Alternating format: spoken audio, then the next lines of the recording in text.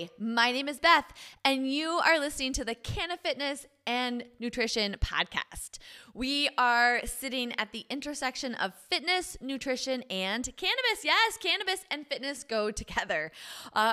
Today's episode, we're going to talk about willpower. And I thought about changing the title to What Conventional Diets Get Wrong.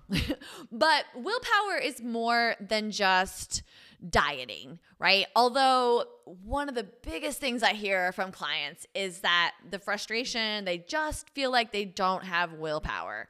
And that's so common. And of course, it's natural and normal.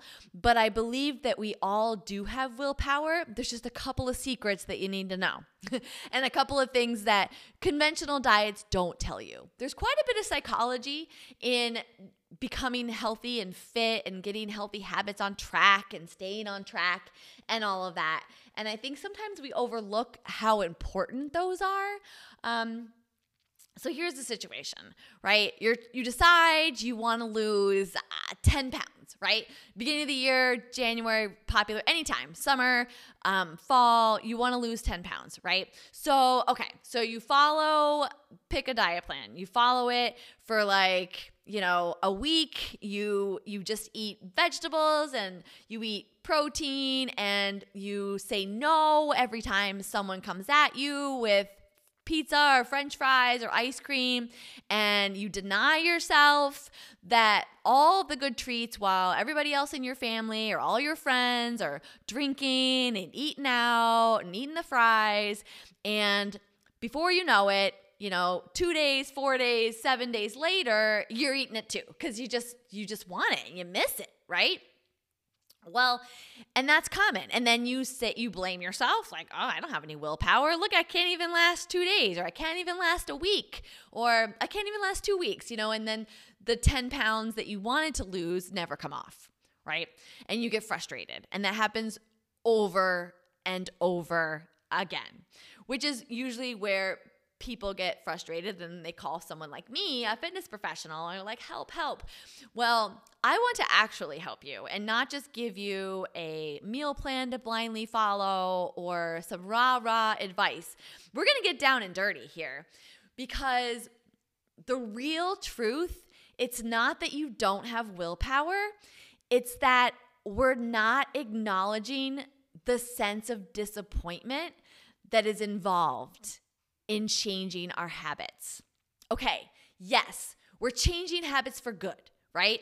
We're losing weight so that we can feel better. Maybe we're trying to get off of some medication for blood pressure, for example, or to turn around type 2 diabetes. These are all good things. But in order to do that, we have to change habits. And it's well known, established, and researched that our brain does not like to change habits. It likes to feel safe. And your brain, even though the habit may not be healthy, let's take smoking, for example. Smoking cigarettes, we all know that's been researched and proven that that's not great for us. But because that's what your brain knows is normal for you, it thinks that's safe. Right? And even though you can tell yourself all day long it's not good for you, but your brain finds it safe. So one of the reasons that it's so hard to break habits like eating french fries for 3 meals a week, right, is your brain finds that safe.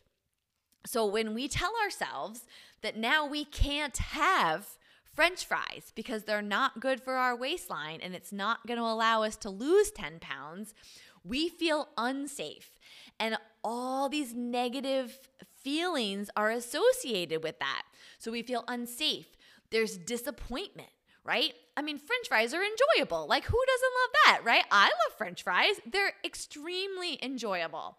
And we tend to seek food, especially we call it comfort food, right? Unhealthy food is comforting. It's comfortable. We go to it because it makes us feel good. So when we deny ourselves that, there's a sense of loss. There's a sense of disappointment. There's a sense of frustration that we can't have something that feels so good. And what I think we're lacking from conventional diets is the recognition that that is sad.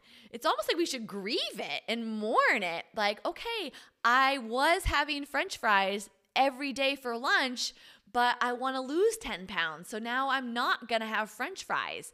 Are carrot sticks as comforting as French fries?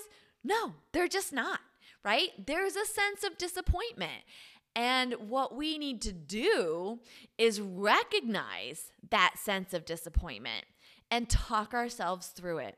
So yes, it is a little sad and it is a little disappointing that we're not having French fries for lunch 3 days a week. But instead, we're having something else. So we're not starving ourselves. We're replacing it with something maybe a little more nutritious. Maybe it's simply, it could be anything. That's not the point. The point is that you've replaced that habit.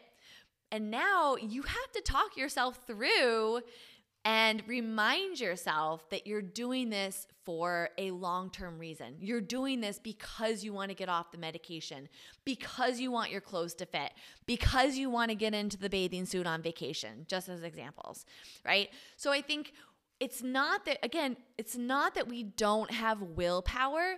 It's that we're not recognizing the sense of loss and disappointment that comes with changing habits. For example, it's time to work out, right? You need to get back into a workout routine. You want to increase your muscle tone.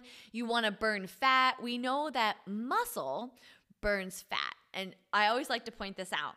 It's not actually that we want to lose weight. We want to lose fat.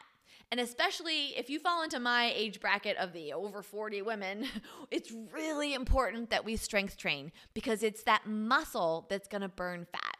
So it's not so much that we're losing weight, we're losing fat.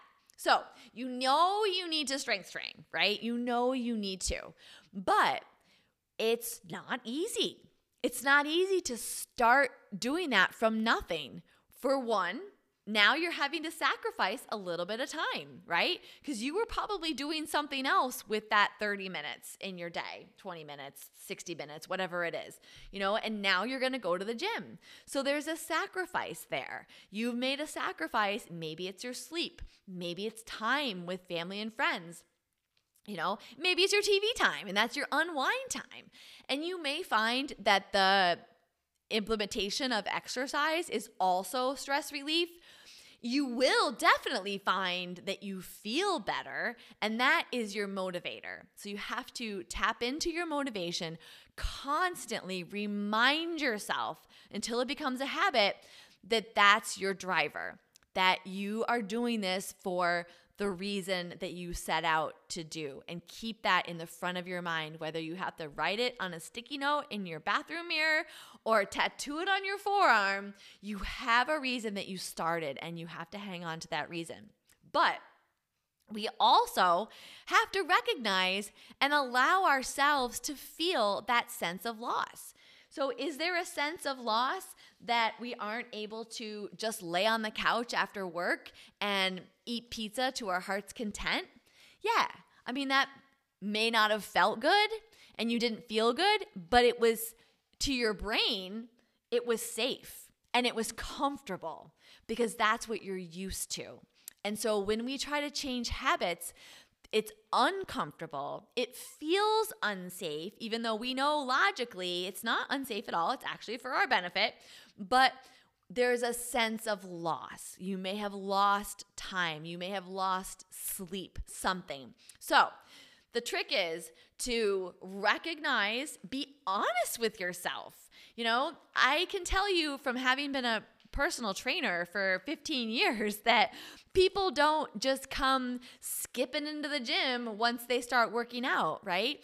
It can be a little bit it can be a little hard at first because, again, there's a sense of change and loss and disappointment maybe. And it's important that you be honest with those feelings.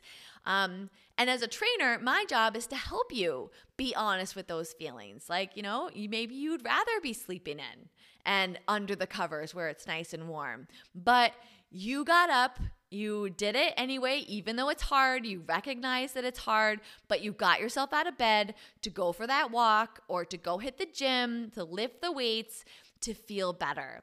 And, it may be a little disappointing that you're not having the cheesy breakfast sandwich that you want to be having at your favorite fast food breakfast place.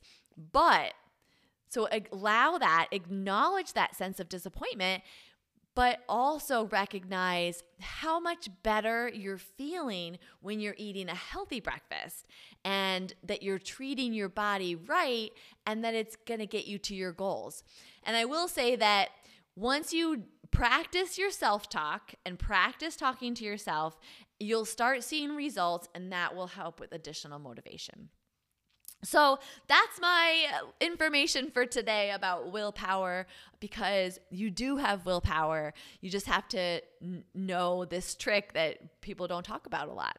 So again, we are here to talk about fitness, nutrition, habit change, and cannabis. So if you have any questions about any of those things, fitness, nutrition, habit change, cannabis, then please check out my website. You can email me through the website, which is cannafitnessnutrition.com, or you can reach out to me directly at SkinnerEL, which is SKINNEREL @gmail.com, and I will see you at the next episode.